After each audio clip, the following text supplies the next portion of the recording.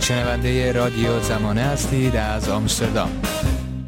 آقای رضا خندان، همسر گرامی شما خانم نسرین ستوده اعلام کردن که اعتصاب غذا کردن در واکنش به اقدامات قوه قضاییه. میتونید لطفاً در مورد آخرین وضعیت ایشون برای ما بگید؟ همونطور که تو خبرها شنیدید، ایشون دیروز بیانیه منتشر کردن و قبل از اون از صبح دوشنبه اعتصاب غذا کردند. با وجود اینکه طی ماهای گذشته صحبتایی بود و تصمیم نداشتن هیچ وقت اعتصاب غذا کنن، اما اتفاقاتی که تو هفته‌های اخیر افتاد، به ویژه بعد از اومدن شیوع این بیماری و خطراتی که دامنگیر کل کشور شده، بنابراین این بود که یعنی تصور ما این بود که حداقل بخش عمده‌ای از زندانیان رو اما سیاسی و غیر سیاسی آزاد بکنن. در این بین خب طبعا عده‌ای آزاد شدن. ما هیچ آماری از زندانیان غیر سیاسی نداریم. قوه قضاییه اعداد ارقام خیلی بالایی رو اعلام کردن، متناقض بود. یکیشون 54,000 نفر، یکیشون 70,000 نفر آمار اعلام کردن که آزاد شدن. و ما اگر چنین چیزی وجود داشته باشه، صحت داشته باشه، خیلی استقبال میکنیم. هرچی تراکم توی زندان ها کمتر باشه بهتره. اما زندانیان سیاسی مسئلهشون با زندانیان غیر سیاسی فرق میکنه. اصل بر اینه که زندانیان غیر سیاسی شاکی خصوصی دارن، جرمی مرتکب شدن و تاوانی پس میدن. طبیعی است که تو این شرایط ممکنه قوه قضاییه موافقت نکنه، اما تأمین و تضمین سلامت اونها در ارجحیت و باید سلامت همه زندانیانی که به هر دلیلی مرخصی نمیرن، آزاد نمیشن، تأمین بشه. اما بحث جانبی دیگه‌ای در مورد زندانیان سیاسی وجود داره.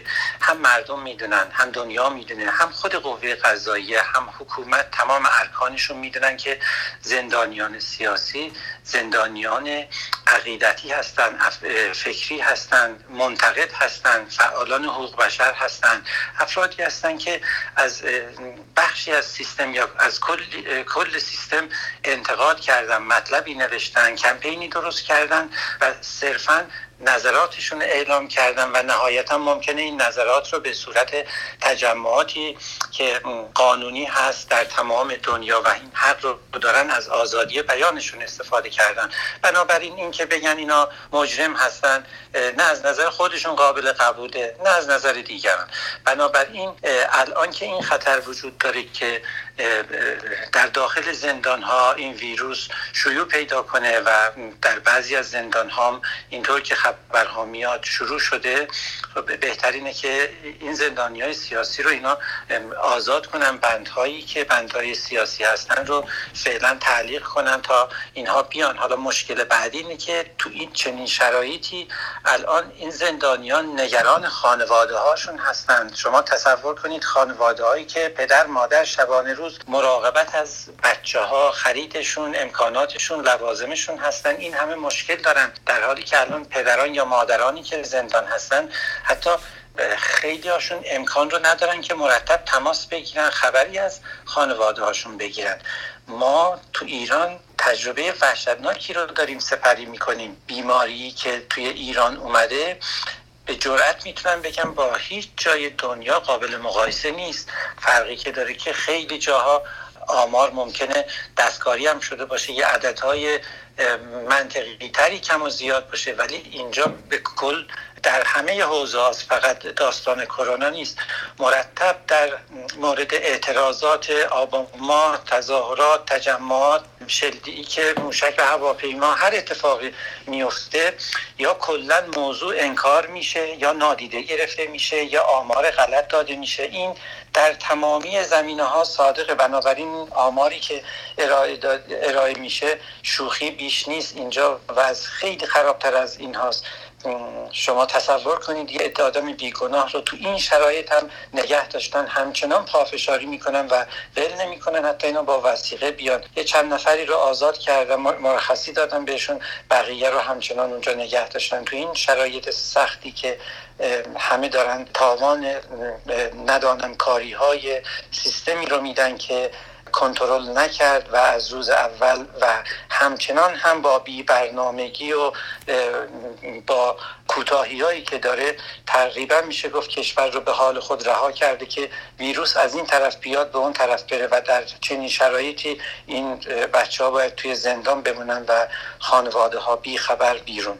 خب آقای خندان، همونطور که شما خودتون هم در صحبتاتون اشاره کردید، طی هفته‌های گذشته به صورت محدود به تعدادی از زندانیان سیاسی مرخصی داده شد و رئیس قوه قضاییه هم چند هفته پیش اعلام کرد که به دلیل شیوع ویروس کرونا به زندانی‌ها مرخصی میدن، اما مشخص نکردن که به چه زندانی‌هایی و به چه تعداد. آیا خانم نسرین ستوده خودشون شخصا درخواست مرخصی کردن و یا از طرف شما و خانواده برای ایشون درخواست مرخصی شده؟ بله، علی‌رغم این که همسر من از زمانی که بازداشت شده بود به دلیل اینکه قوه قضاییه رو، دادگاه انقلاب رو، دستگاه‌های ناظر بر امور زندانیان سیاسی رو قبول نداشت و اونها رو اقداماتشون رو ناعادلانه، احکامشون و روند رسیدگی رو ناعادلانه میدونست، به هیچ وجه نه دادگاه شرکت کرد، نه اعتراض به حکمش داد، نه درخواستی میکرد، هیچ اقدامی نمیکرد. اما موضوع ویروس موضوع دیگریه و با ملت و دولت و همه درگیر این ماجرا هستن و احساس خطر خب بزرگی بود.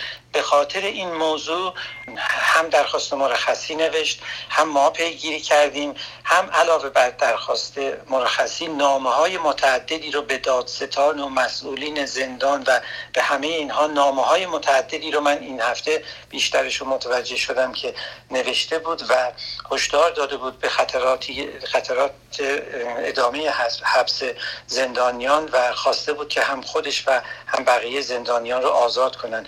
اما هیچ کسی هیچ پاسخی در قبال این نامه ها نمیده. انگار که این نامه ها رو شما تو سطل آشغال میندازید.